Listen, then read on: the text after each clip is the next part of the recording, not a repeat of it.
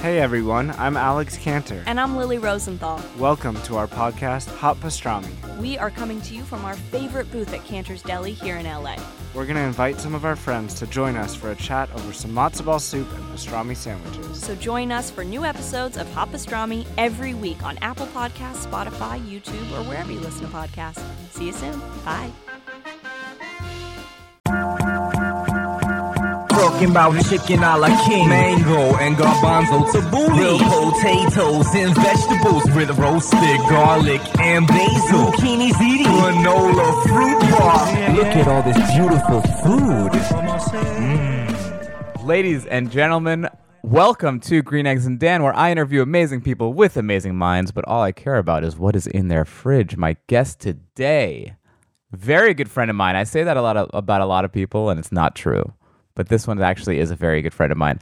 He was a writer for The Late Show with David Letterman. He wrote for Ellen. He loves that part of his career. And then now he's been with Seth Meyers now for how many years? Almost 7. Almost 7 years with Seth Meyers, which in late night years is like 40 years. Yes. Welcome, my good friend. And actually, we used to tour together a little bit as well.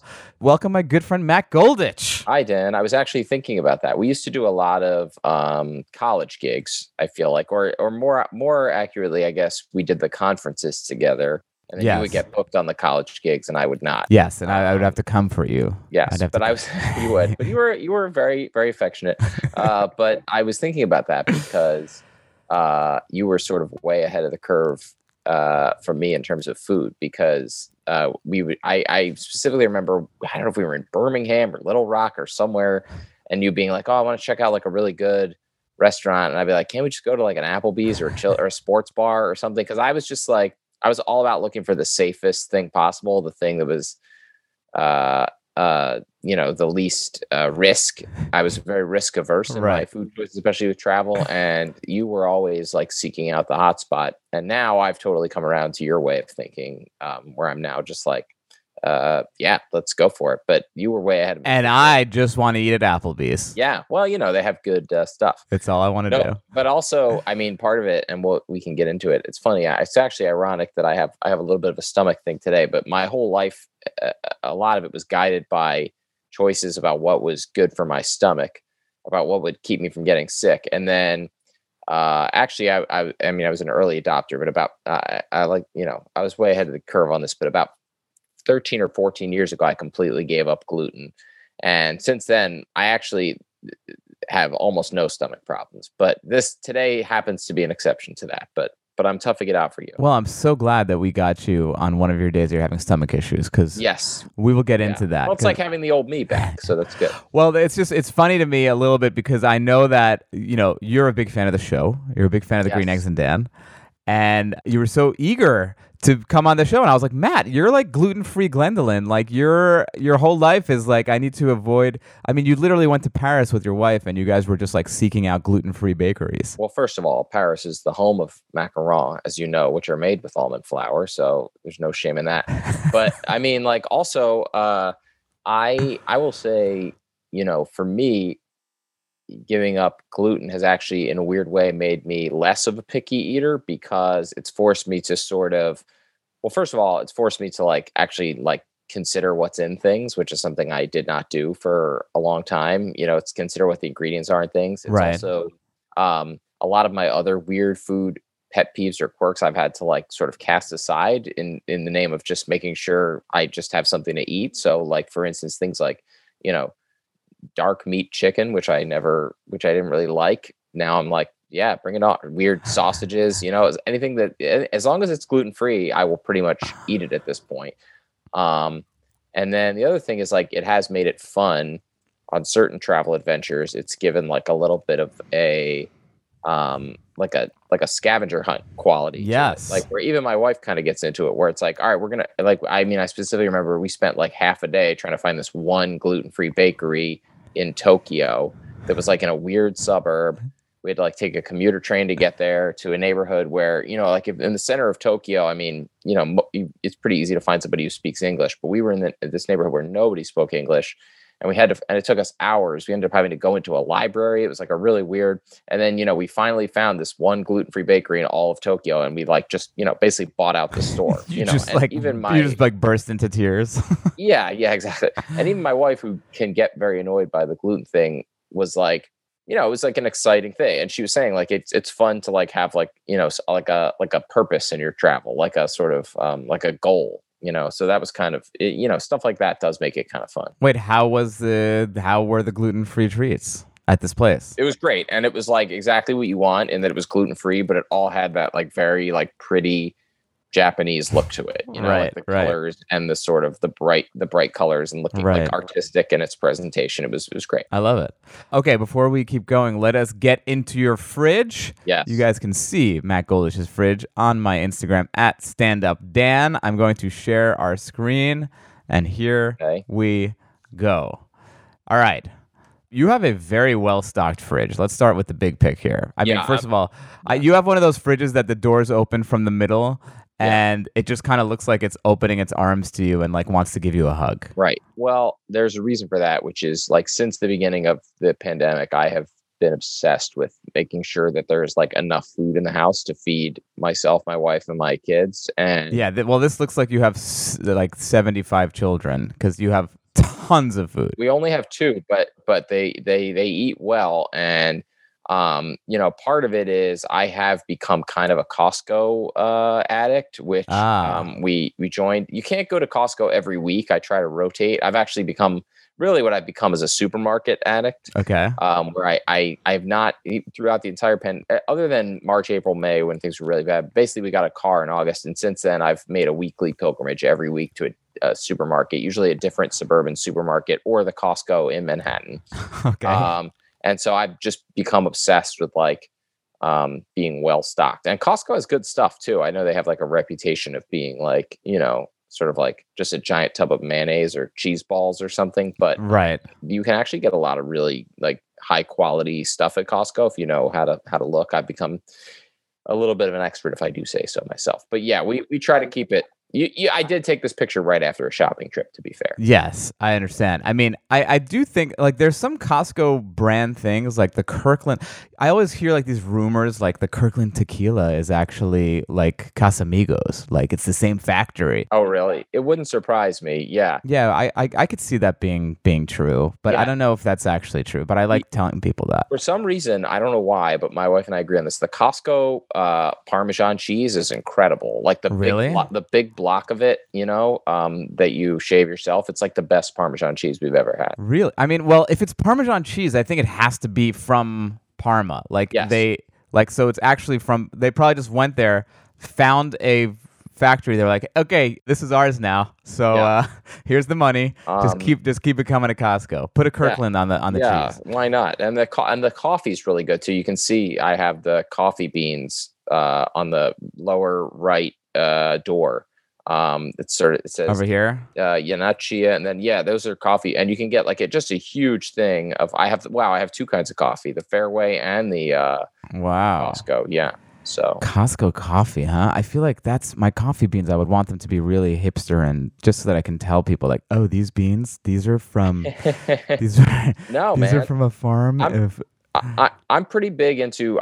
We are pretty big into grinding our own beans, but the provenance of the beans is not super important. Now, what kind of grinder do you use? That's the most important thing. It's the shittiest grinder that we've had for like 10 years. It's like I don't even know what it's called. I think it's a Bodum or something. It's on the counter. And it always spills extra coffee grounds out of it, and it has never stopped working for like 10 years. So I don't know. So let me ask you this: is it the type of grinder where you put them in a thing, and then there's like a blade, and the blade goes like crazy? Yeah. Okay. I think I need to have an intervention with you. Well, here's the thing, Dan. I'm a coffee addict, but not a coffee snob. So I don't really, it's sort of one of those things where. I don't really care. I mean, you're saying ignorance is bliss. Yeah. I mean, and 95% of the time, I mean, it's funny because I know you're into the Nespresso. We used to have a Nespresso, and then the Nespresso became it was not for me. We're all about French press coffee in this house, but with a very occasional, as a treat on a weekend, the Bialetti espresso. Okay, got it. Well, okay. Let me just school you a little bit, and then you can do whatever you want. Okay, let me hear what you have to say. Sure. Okay. Okay. So there's two different kinds of coffee grinders. One is the one with the blade that you have, and the other one is something called a burr grinder. I'll get to the burr grinder in a second. But what you have is a blade that goes at a very high speed and creates a lot of friction and a lot of heat. And what that heat does is it burns off a lot of the oils, the essential oils in the coffee that actually give it a lot of the mouthfeel, a lot of the flavor, a lot of the nutrients, a lot of the antioxidants are in that oil. Okay. And you are burning that off by creating such a hot environment with the blade.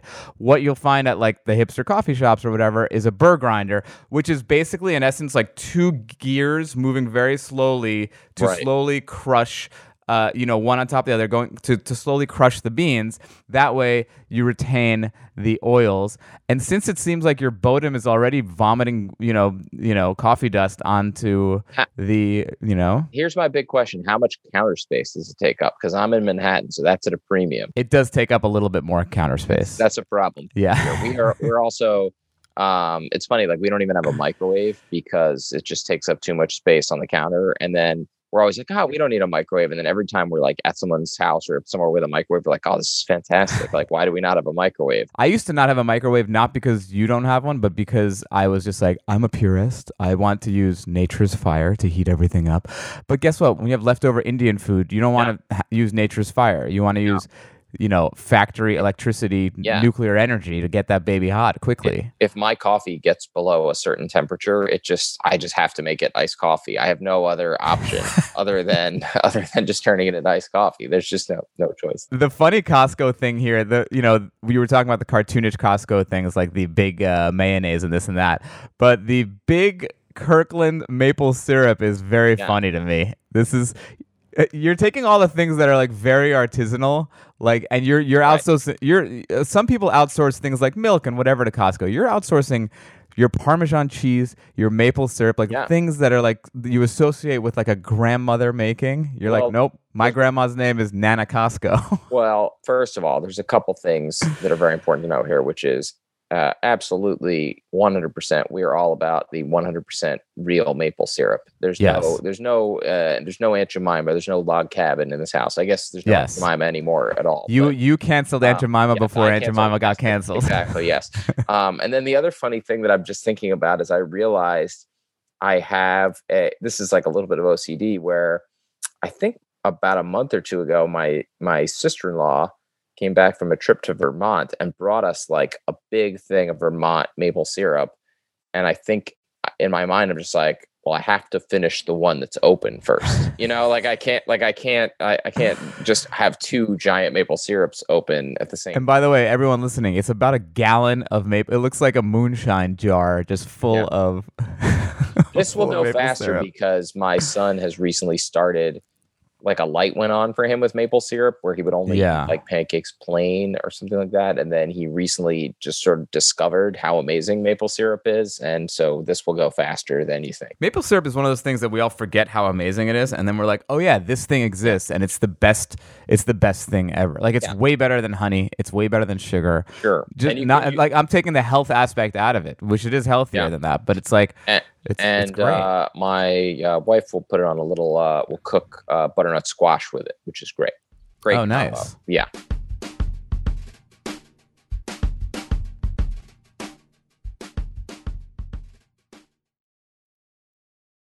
So next to the maple syrup, you have something that is sort of, I mean, if you listen to the show, you know that I have beef with this. The organic ketchup. I'm not that's one of the things that I think you want the factory made Heinz. So ketchup is a weird thing for me. So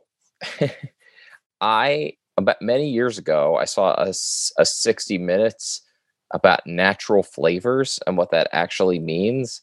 And the example that I always bring up is like a beaver's butthole, like certain things where they say natural flavors on it. It comes from a beaver's butthole, and that counts as natural because it's natural.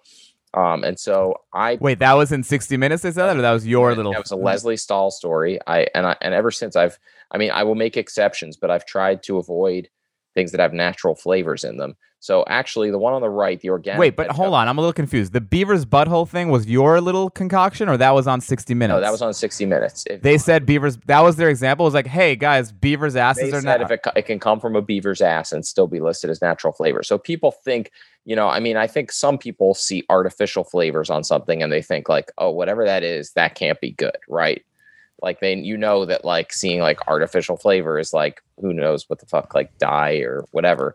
But if you see natural flavors, you think, oh, it's natural. How bad could it be? But this 60-minute story was definitely sponsored by the artificial flavor, big artificial flavor. No. Yeah, because you could say, okay, well, organic. It says it's organic, but did you know that goat shit is organic? Technically it's organic. So everything you're eating that's organic could technically have goat shit in it. Artificial flavors is an automatic no-go for me. So I'm out on artificial flavors, but natural flavors. So there's a reason for the two kinds of ketchup. The one on the right is mine. The one on the left is supposed to be Heinz. So the one on the right is the organic. Does not have any added flavors. Okay. And then the one on the left is supposed to be Heinz. It does have natural flavors, and it should be the Heinz 365 one. My son likes Heinz, but I went to Whole Foods and they did not have Heinz. But like, I'll give you here's a more important example for the natural flavors. If you go to the store, you'll notice this. Some brands of butter will the only ingredient will be butter. And then other ones, it'll say butter and natural flavor. And it's like, who's adding flavor to this butter that's already like great? Like there's no reason to add flavor to butter. So it's like, so that's why I look closely. The Kerrygold is good. The Kerrygold has no added flavor, but it's like certain brands of butter. It's like, why does it need flavor? Well, I'm with you on that. I agree with you on that. I think the beaver's asshole argument, though, is kind of ruined it. It's a stretch. Yeah, it's a stretch. Yeah, but by the way, I mean this only really goes for groceries. And if I'm like a restaurant or takeout, I mean I'm sure I'm eating a million things with natural or maybe even artificial flavors in them and not knowing. I'm not asking. Oh my God, could you imagine if you're the guy ordering and you're like, is it gluten free and also are there zero natural or artificial flavors? I know. Well, I can't be that. Broth is another. They'll be like, we'll get it. You're a fucking Jew. We get it. If you buy store-bought chicken broth, a lot of it has like it says like natural chicken flavor, and it's like what the fuck's that? Like there's no need for that. It's funny to me that you're like, I'm so particular that I'm not gonna have something with natural flavors, but with my coffee, I'm not pretentious, man. I don't give a fuck. Well, it's always coffee. It's just coffee. Nobody's adding. Well, that I mean, I guess if you're asking me, no, I don't drink like hazelnut coffee or like flavored coffees. I hate flavored coffees actually. By the way, I also don't drink flavored seltzer. I only drink plain seltzer. Whoa, you're like a fucking you're like a stoic Amish like. I mean, I like a lime or a lemon in it, but I don't drink like the weird flavored seltzer. You don't. And then over here is like what I like to call the Museum of Hummus. Yes. Oh my God, this is one of my pet peeves, which is I'm not going to say who, but somebody in my house did open a second hummus when a first one was already open. I'm assuming it's your wife because these are too high for kids to reach. Yeah, well, I'm not gonna throw anybody under the bus. And then there's a third backup hummus. It's not your 6-month-old? No. It's not. Yeah. By the way, she's 1.5, but wow. She loves hummus. But cannot get it herself. No, yeah. I can't tell the difference between kids if they're like 6 months old or like 6 years old. Like I like you could tell me that they're either of those ages in between, and I'll be like, yeah, that's a 6-year-old. Oh, to be a childless man. But you can tell the rotation. You can get a sense of my rotation here because there is a Fairway hummus, a Costco hummus. And then I think that one on top is a Whole Foods hummus. Oh, yeah. So I'm basically those three and Trader Joe's is kind of my rotation where I try to go each like once a month. Well, this is actually very cool that you have all these because I consider myself a hummus connoisseur. Yeah. A hummuseur. Sure. And I think that of the brands that you named, I have a clear favorite and a clear least favorite. However, there are also two that I haven't had. All right. But in your opinion, where would you rank Whole Foods, Fairway, Costco, Trader Joe's? Fairway, I would say, is the best. Fairway, anything that leans ethnic, Jewish ethnic, or anything that leans New York ethnic you want Fairway. Yeah, so for everyone who doesn't know what Fairway is like it's like if Trader Joe's just was created in one city and it just stayed in that city, right? Like it's Fairway actually, unfortunately, very sadly, shut the one in our neighborhood. The big one shut down in Harlem, where I would go every week because they had a big parking lot, and so. To go to Fairway, you either have to like go to like the Upper West Side, the Upper East Side, or I actually found one in the suburbs that I really like, but that one might be closing. I would rank Fairway number one. You know, I don't have any Trader Joe's hummus on hand, but I would rank them number two. Really? Yeah. Wow. So I rank Trader Joe's clearly my least favorite hummus I've ever had. That's it. Although I would put everything ahead of Sabra. Sabra to me is the worst. Yeah, Sabra's awful. Yeah, but if you have to go with I'm interested you don't like Trader because I don't like Sabra. I've eaten like the Tribe. I don't mind the Tribe, or the Abrahams is another one. But I love the Whole Foods one. That's probably my favorite one. But the Trader Joe's, there's two. There's the regular one and there's the organic one. And the organic one does taste slightly better than the regular one. Yeah. And it's not because like, oh, they're organic beans. I'm sure they make it differently. Yeah. But yeah, I like the one. I'll do a whole Trader Joe's run and then I'll go to a different place just to get hummus. I respect that. I wonder if you'd like the Fairway. I probably would. I'm sure I would. You have what has become one of my favorite condiments here. Is this Sir Kensington's mayonnaise right here? That is. We almost never have mayonnaise in the house, but we recently made homemade fried fish with tartar sauce, and it was fun, outstanding. Yeah, and that's what that sounds very fun. Yeah, and so you can actually see next to it is Cornichon, which we also used in the tartar sauce. I always am nervous about making. There's something about like I think it's like the sensible child of an immigrant who like scoffs at taking like a whole thing of oil to deep fry something because it's like you're just using it once and then what do? You just use a whole like gallon of oil. Yeah. But fish and chips is like one of my favorite things in the world. Yeah. So yeah, tell me how did you do your fried fish? That was all my wife Robin. I basically the way things work in our house is anytime someone makes something delicious or special, that's her.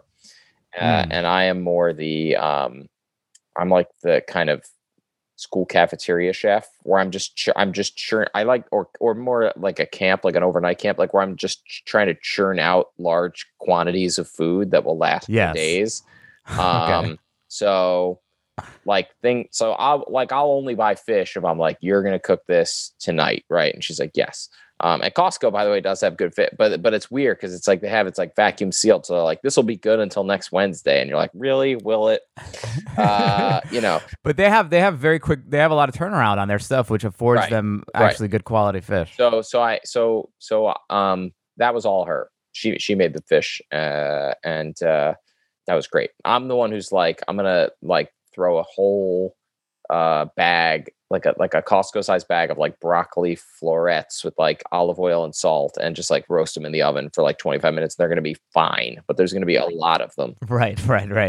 I love this move because this is such a move that only like, if you're fortunate enough to have enough space to have a huge fridge, you can do this. Yeah. Which is where you put the salad spinner in the fridge. Yeah. I mean, that is like I saw that and I was like, oh my God, I didn't know Matt Goldich came from money. That's how you know it was that's actually how you know it was a $400 Costco run as opposed to a $500, because if there was a $500 Costco run, the supermarket or the fridge would be so jam packed that you'd have to then transfer the cut lettuce into a Ziploc bag and stuff it somewhere. But we had a little extra room, and so it's easier. You just, you put the salad spinner in with the paper towel and it's ready to go. I mean, and then you have these 4 zucchini next to it. I've been doing a lot of zoodles lately, zucchini noodles. See, now it's interesting you're talking about waste, because we've made the zucchini noodles and then you get left with like a middle part of the zucchini that like you can't peel. It's like, what do you do with it? I mean, you eat it. I usually just eat it raw. Oh, interesting.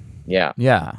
It's like a little snack. Yeah. I haven't I'm all about like either roasting zucchini or like sauteing it up with onions, or actually this is like one of the dishes I remember eating from my childhood is like zucchini with tomato sauce.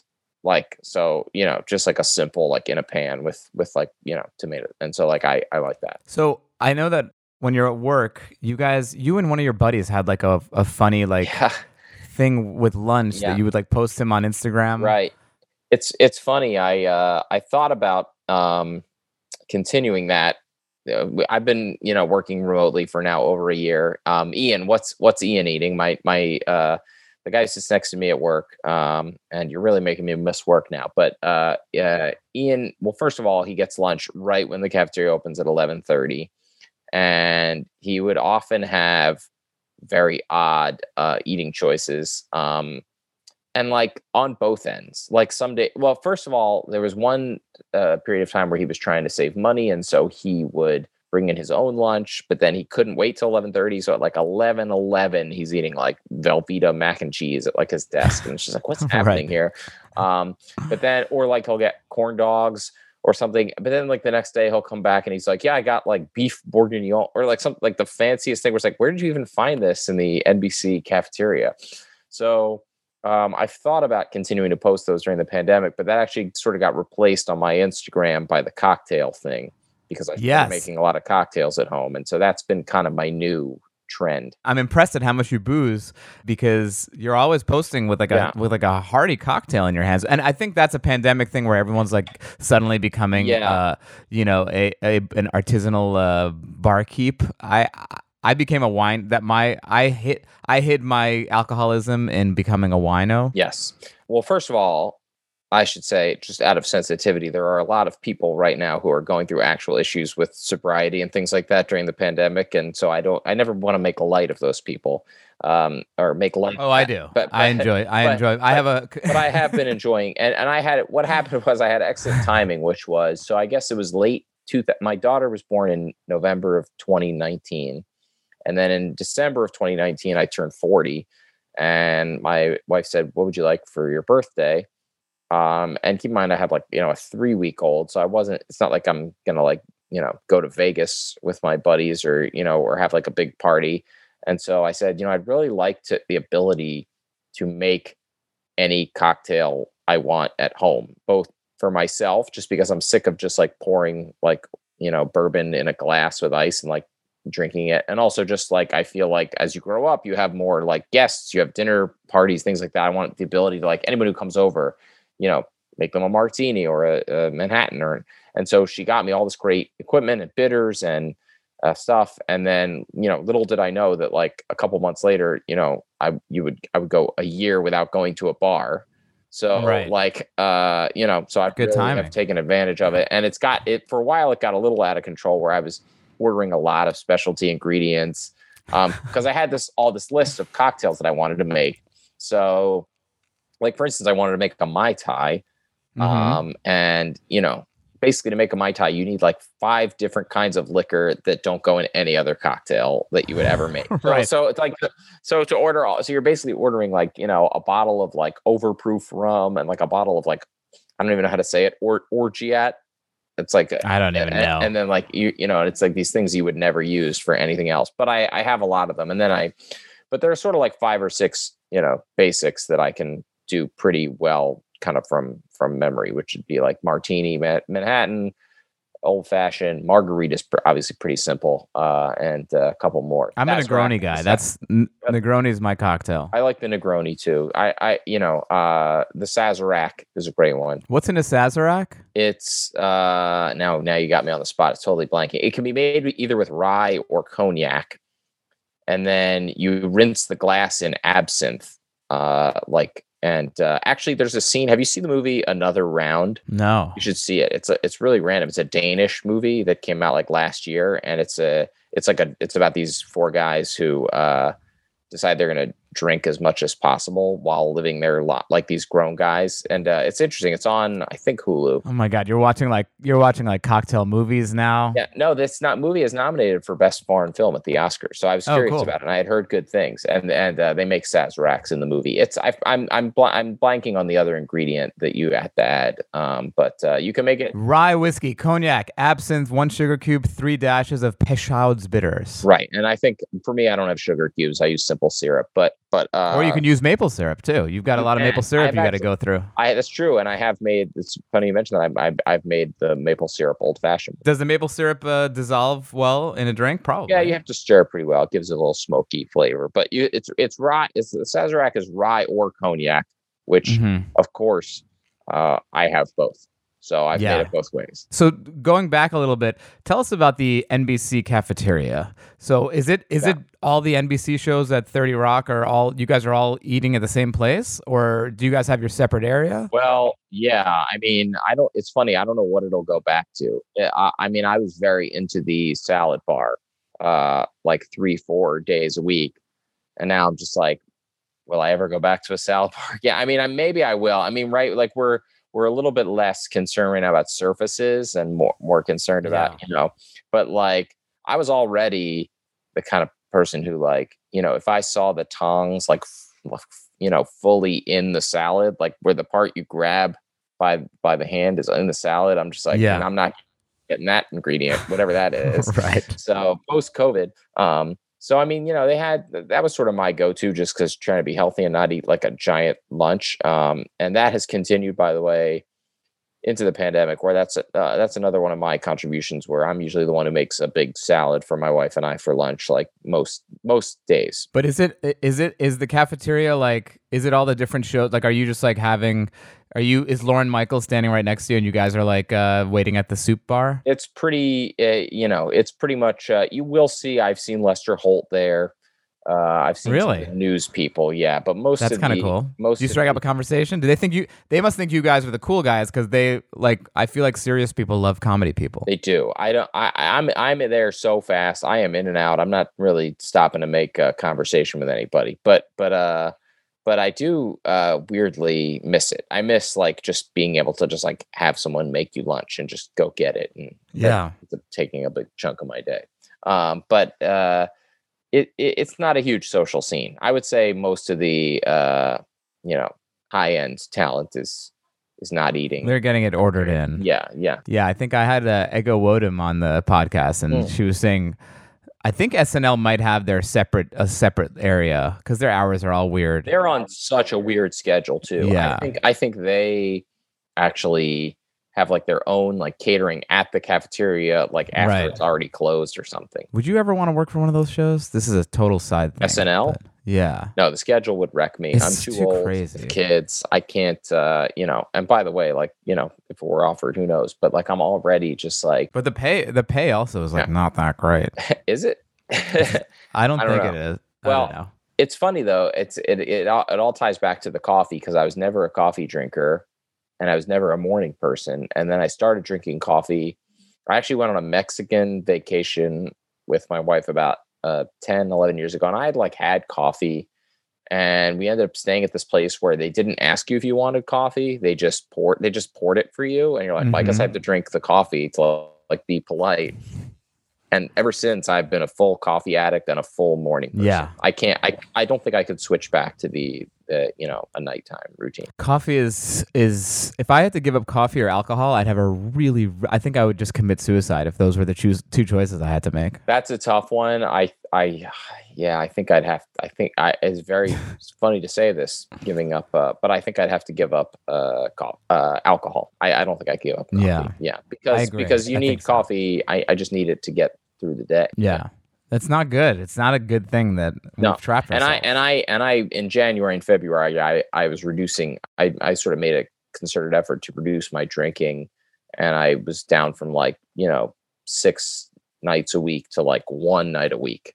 But there's no way I could reduce my coffee. I need it seven days a week. Yeah, the one day a year that I don't eat coffee, that I don't drink coffee, is on Yom Kippur. I don't even give it up then. Really? I have coffee and water, and maybe I'll fast. But yeah. You do more like the master cleanse then when you do Yom Kippur. Yeah, exactly. Yeah. I drink pepper lemon water with cayenne. More with Matt in a minute, but first, let's talk about one of my favorite sweeteners, maple syrup. Maple syrup was created by the native indigenous peoples in the northeast of the United States and southeast of Canada. Eventually, it would become a major source of income for Quebec, which now produces 70% of all maple syrup sold in the world, and is the main reason the Canadian flag has a maple leaf on it. Why is it so expensive? It takes 40 liters of sap from a maple tree to make 1 liter of sweet syrup. However, price wasn't an issue for abolitionists during the Civil War. They switched to maple syrup because most of the cane sugar and molasses in the U.S. was produced by Southern slaves. Noble activism that tastes great. Win-win.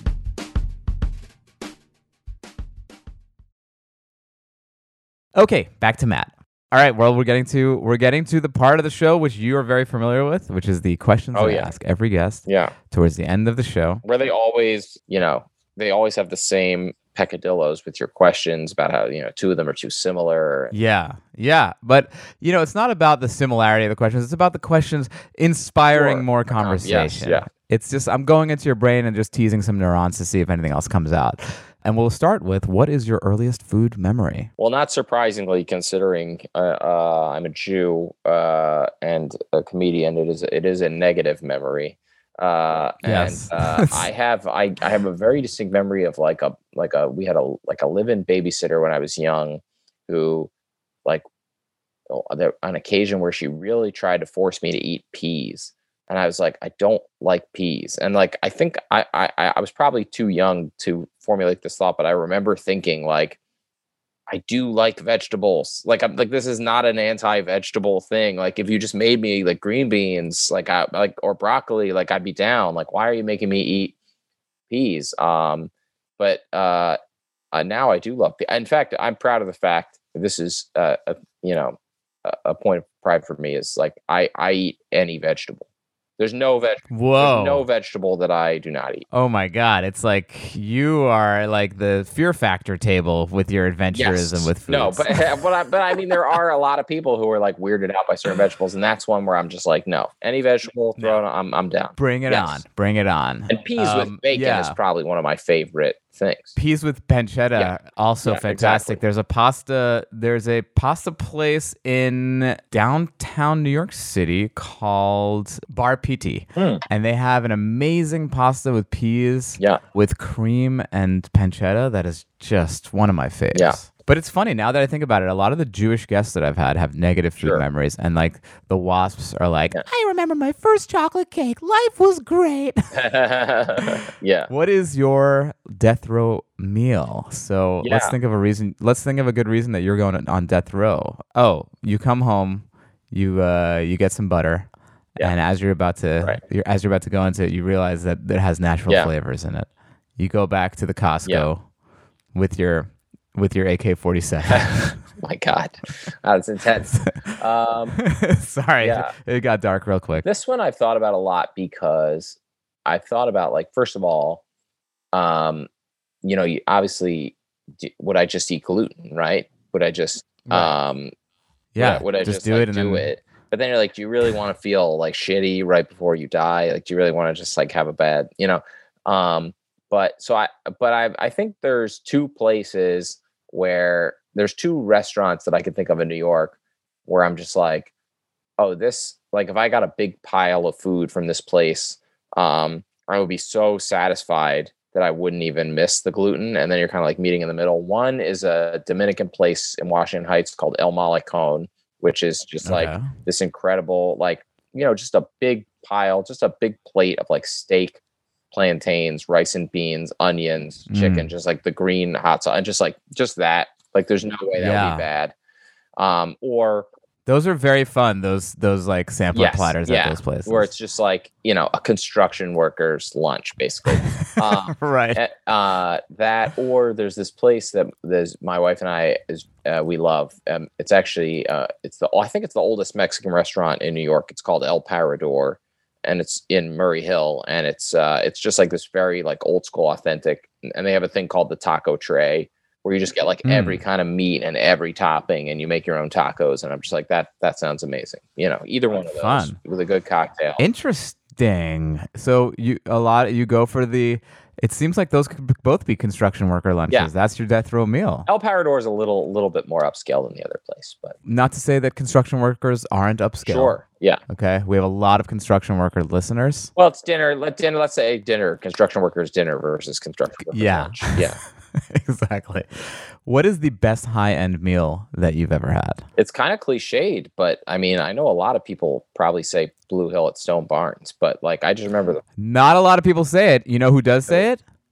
Dan a dude. Yeah, I just remember the first time I ever went there, and then being like, they said, they just make you stuff. I don't. Is it still open, or it's like open but with different chefs, right? Yeah, they're rotating Yeah. chefs now. It's kind of sad, but that place, I just remember going the first time we went. It's not sad though. I'll tell you. Actually, I like that stuff because it's like we shared a magical thing, a moment in Right. time that no one else can there you have, go. and it's kind of Yeah. interesting. It's kind of cool. Like When that. you went, were they just like, what do you like, what do you not like, and we'll just make you like a bunch of things? Is that how it was for you, or? I mean, I went a couple times and I went with like restaurant Right. people, so like they were just like, just sit back Yeah. and open your fucking mouth. So they were like, one of you is gluten free. I was like, yeah, I'm gluten free. And then they were like, other than that, is there anything you don't eat? And I didn't want to be picky, so I just said no. And I remember the one thing they asked was like, do you eat like tripe? And I was like, if you can avoid the tripe, we don't need the tripe. I was like, but other than that, I eat everything. And then I remember they brought this salmon dish. And I was like, oh man, I should have said salmon. Like, I'm not crazy about salmon. You don't like cooked salmon. And then I took a bite and I was like, this is the best fucking thing I've ever had. Like, it was like white salmon. It was not pink. It was, and I don't know where, but it was incredible. It was that meal will always, I went back 2 or 3 times and it was always amazing. But yeah, well, it's so hyper seasonal that every time you go, if you go at a different time of the year, it's a completely different menu. yeah, it's all from the garden. It was magical, man. I know, and I hate talking like that when you're like, everything's from the garden. Well, Everything is local. But it's like, you're just literally eating on the garden and seeing the cows walk by that you're like chomping into their tripe. And by the way, just so we don't sound too snobby, the little cafe there is great too. So you can like go up to Stone Barns. I mean, I hope you still can. And just sort of like walk the grounds and like eat at one of their picnic tables lunch and just get like, they have like pre-made like salads and sandwiches for lunch from like their little like to-go cafe. And it's like pretty cheap and it's like really good. So, and you're sitting outside in the beautiful, beautiful area. And it's like, I go there with my parents once in a while. Oh, by the way, the snobby train has left the station long ago. Right. We are on it, baby. All right. You can't get off it now. It's too late. What is the best low-end meal that you've ever had? The best and the worst would be the same meal, which was when I was on my honeymoon in Brazil, and we ate at like this little, like, it was basically like a guy, who just like, it's just like a grill next to the water. You sort of like, we got off a boat and there was like a guy, we were hungry, and there was a guy like just with like his own, like a little grill and like a couple picnic tables. And he grills you up this like beautiful, like fresh fish whole. And you eat that with like, I think it's like rice and French fries they do there. It's like a double carb, and then like a little salad is like a token. And I just remember sitting there with my wife being like, this is the most special, best thing ever. And then both of us were put out of commission for like a day. Like an hour later, we were just like, that something's not sitting right. And so just to have both of those in the same low end meal, it was worth the price of admission. worth it, yeah, for the story and for the fish, yeah. When you're home cocktailing, do you have a favorite drunk food? No, I tend to have them before dinner. I mean, back in the day, I would love anything greasy, any diner, eggs, especially eggs, bacon, BLT, that kind of thing. But nowadays I'm really, I mean, I'm rarely out and about like when I'm drunk. And I'm rarely drunk, by the way, I should say. I usually only have 1 or 2 cocktails. But I mean, that for me was like most of my 20s, or my like early 20s, college age, early 20s was like, let's get wasted, completely strike out in like any sort of dating capacity, and then just end up at a diner at like drown our sorrows. Like, end up at with like 3 other guys at a diner at like 1 a.m, just having completely given up on any ideally you would be high and drunk, right? So that you would high would be that you'd want, I feel like you want the sweet, and then drunk you want the salty. I can never do the 2 of those at the same time. I mean, I haven't smoked weed in a very long time, but like, no, me too. It's been a very long time. That is a recipe for disaster. If I'm drunk and then high, it's like I'm gonna feel like Matt Goldich does right now. Yeah, exactly. Well, it's funny because I think my favorite hangover food is your favorite drunk food, which is like diner stuff. Yeah. What is your hangover cure? For sure, eggs, scrambled eggs, avocado. I love chilaquiles if I ever can get that. I did once. I still remember this, and I haven't really. Wait, what's chilaquiles again? It's like a Mexican dish of like scrambled eggs, tortilla chips, like sauce, sour cream. It's really good. It's like a construction worker's breakfast. Yes, exactly. I walked into that one. I do remember one time many years ago. Somehow I was on. I don't remember who I was with. I ended up going to like a diner or something for breakfast with these dudes, and one guy was like, he goes, strawberry milkshake is the best for a hangover because it looks like Pepto-Bismol. That was his theory, was that if you eat a strawberry milkshake, you'll immediately feel better. And I want that guy. I want that guy to be my doctor. I like his. I like how he thinks science works. He's the Dr. Scott Atlas of hangovers. But that I would love to test that theory out again and see if it still works. I'm going to tell you right now, it does not. I mean, you can sort of envision the strawberry milkshake like coating the lining of your stomach and being like having like a soothing effect. I guess so. I mean, just like a big tub. A big tub of milk is going into your belly for a hangover. That just sounds. I don't know. It sounds a little off. I don't know. People do milk like for spicy, right? That's true. I'm back in. Strawberry milkshake. It looks like Pepto-Bismol. It must work. Who is your favorite celebrity chef or food personality? I have a cliched answer, which is Anthony Bourdain, but I have a good reason for it, which is so when I first moved to New York, I actually lived. You mentioned Bar Petey. I lived right across the street from Bar Petey in the Village, and I lived in a terrible apartment. In the beautiful area, though. It was a great area, a terrible apartment. I had no living room. I only had my bedroom, which was 7 feet by 8 feet, and I did not have cable. I only had the network channels, but I would get them by hooking them up. Like I had the cable that you use to get cable, and I had the person who lived there before their cable hookup, and that was how I got the network channels. And for some reason, like 2 or 3 cable channels snuck through this like sort of like illegal cable hookup, and one of them was Food Network, and so I watched a lot of Food Network because it was one of the only channels I had. Right. And so I ended up getting really into his show, A Cook's Tour, like, back when really nobody knew who he was. And then from that, I found Kitchen Confidential. I found Layal, and I sort of got into him. And like, he's one of those people where, I watched his stuff. Like, I watched his show for like basically like 17 straight years. Like, from like 3-4 different networks. And then, I don't think I realized how important he was to like so many people until he died. Other people like had the same sort of connection with him, but, the outpouring for sure. And I should also mention, Top Chef. I'm a big Top Chef fan, and my wife and I have watched every season of Top Chef. I think season 2 was on when we first started dating, and we've watched every single season until now season 18. Wow, that's crazy. So we're big. Yeah, it's one of the few reality shows that I can stand. We've had Padma on. I heard she was great. What is your desert island food? So you're trapped on a desert island. You have one food you have to eat for the rest of your life. You're never going to get tired of it. I've thought about this a lot. I thought maybe salad,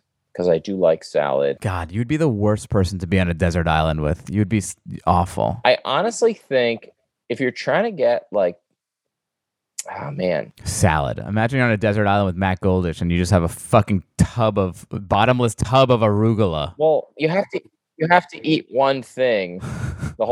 I almost would be like, this maybe doesn't count as one food, but like a bowl of cereal with fruit and raisins and milk to me is like the perfect sustenance. Like that, like I could eat that 3 meals a day and have no problem. Like, but like either Chex or some other like gluten-free, whole food cereal with bananas, strawberries, raisins, milk. Wow. Down for that. It's good. Feels like it's good. You're getting good nutrition that way, but it's also filling. That's a good one. I like that better than your fucking baby gem lettuce you're gonna bring. That's why I didn't say salad. Yeah. Yeah. Is there a food that you can't stand eating? Well, I have a couple. I was gonna say I think this is gonna be a list here. Well, like I said, I have become less picky, and I'll sort of try most things. I'm going to give you two areas that I'm not a fan of. Okay. One is something that my son eats pretty much every day that I'm just, at this point, I am past the point in my life where I can eat sliced prepackaged deli meat. Really? You're too good for that, huh? It's not happening for me. Too slimy, too gross. I never really liked ham to begin with. I mean, I'll eat prosciutto and I'll eat like the fancy like sausages or salami or stuff, but like and I'll eat fresh turkey if it's like sliced off of like a fresh turkey breast. But like prepackaged turkey is just like, no, I don't care how good the sandwich place is. Like, I'm not eating your slimy turkey. All aboard the snobbery train. We are still going strong. Look, you're talking to a man who shops at Costco. I'm not a snob, but and then the other one, which you might be surprised by, is there's that whole. And again, these are all things that I've tried more in my as I age, and I'm amenable to them, but I would never purposely order them. But there's a whole Jewish area of whitefish salad, smoked salmon. Oh, here comes the anti-Semitic snobbery part. I mean, if you want to throw tuna fish is disgusting. But that whole, to be honest, I don't even really like cream cheese that much. Shots fired. That whole area is kind of, I mean, again, and I'm not saying I wouldn't eat it, but it's not my favorite. Interesting. I can get down with those like weird fish salads, like on a everything bagel. Nothing, huh? Yeah, no. When I like my bagel with butter or like, cheese, tomato, onion. I like chicken salad. I don't know. I'm not into that whole. And I have had some smoked salmon that I liked. But to be honest, like mostly in like a Japanese setting, not in a Jewish setting. Somehow your food palate is both the most Jewish and the least Jewish thing I've ever heard. There you go. I'm a man of contradictions. Yeah. This is the last question. You know, it's my favorite question. Yes. What is your restaurant pet peeve? Yeah. This is going to sound completely contradictory with everything that I've said so far. But I don't like when they over describe the ingredients in something. There's something about it where it's like, I don't need the menu to list like every single like herb or like, where it came from. Like, it just feels like one of my dreams, honestly, is to like open up a restaurant where it just says like, all it says on the menu is just chicken. And it's like, are you in the mood for chicken? Get the chicken. Like, trust me, it's good. You're going to like, or like, wait, this is crazy to me because you're like Mr. Dietary Restriction person that needs to know everything that's being delivered to you. Sure. Yeah. So you would, if you went to your own restaurant, you'd be like, oh, I need to know. I can't just get the chicken based on what you say. No, you could be like, is the chicken gluten-free? And they're like, yes, it's gluten-free. All right, I'll have the chicken.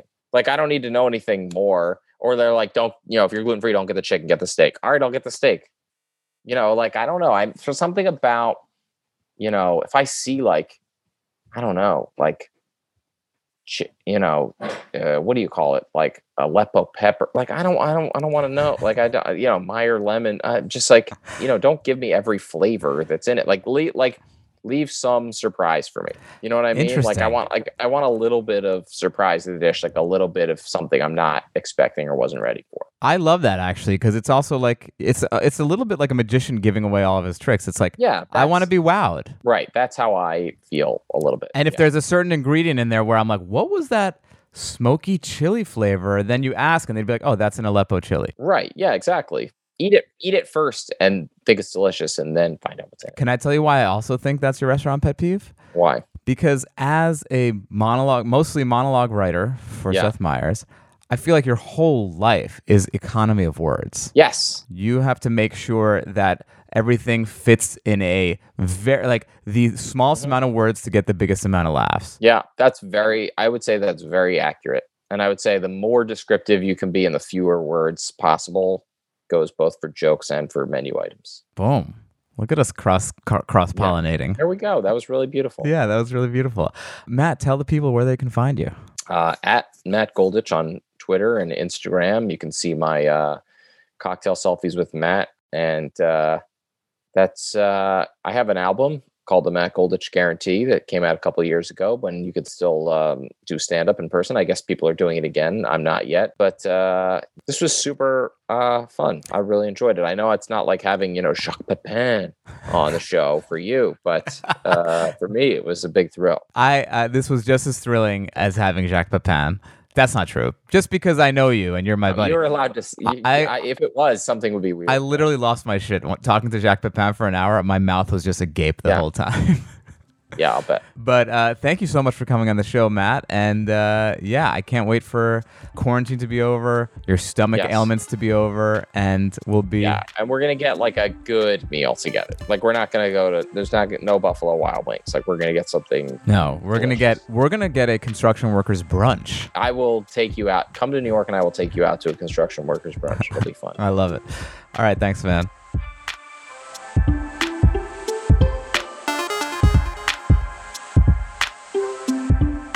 This episode of Green Eggs and Dan was produced by Andrew Steven and edited by Jordan Aaron. Executive produced by Jeff Umbro and The Podglomerate. You can find more of their podcasts at thepodglomerate.com. The theme music is Beautiful Food by Idan, and the interstitial music is by Breakmaster Cylinder. If you like this show, please tell a friend, share an episode, leave a rating and review on Apple Podcasts, Stitcher, Spotify, or wherever you listen to podcasts. It's really important to us, guys. Please do it. If you want more Green Eggs and Dan action, follow me on Instagram and Twitter at StandUpDan. Also, we have a YouTube page where you can actually see me and my guests going through their fridge in addition to other videos. Just type in Green Eggs and Dan in YouTube, like and subscribe. Please, we need a lot of subscribers on that page. You will really enjoy it. It's a very fun element of the show.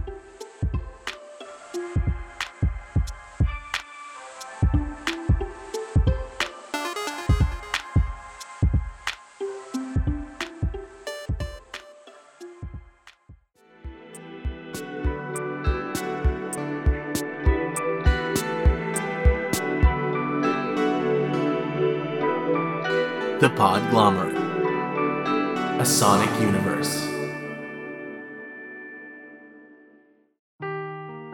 Seeking the truth never gets old. Introducing June's Journey, the free-to-play mobile game that will immerse you in a thrilling murder mystery. Join June Parker as she uncovers hidden objects and clues to solve her sister's death in a beautifully illustrated world set in the Roaring '20s. With new chapters added every week, the excitement never ends. Download June's Journey now on your Android or iOS device, or play on PC through Facebook Games.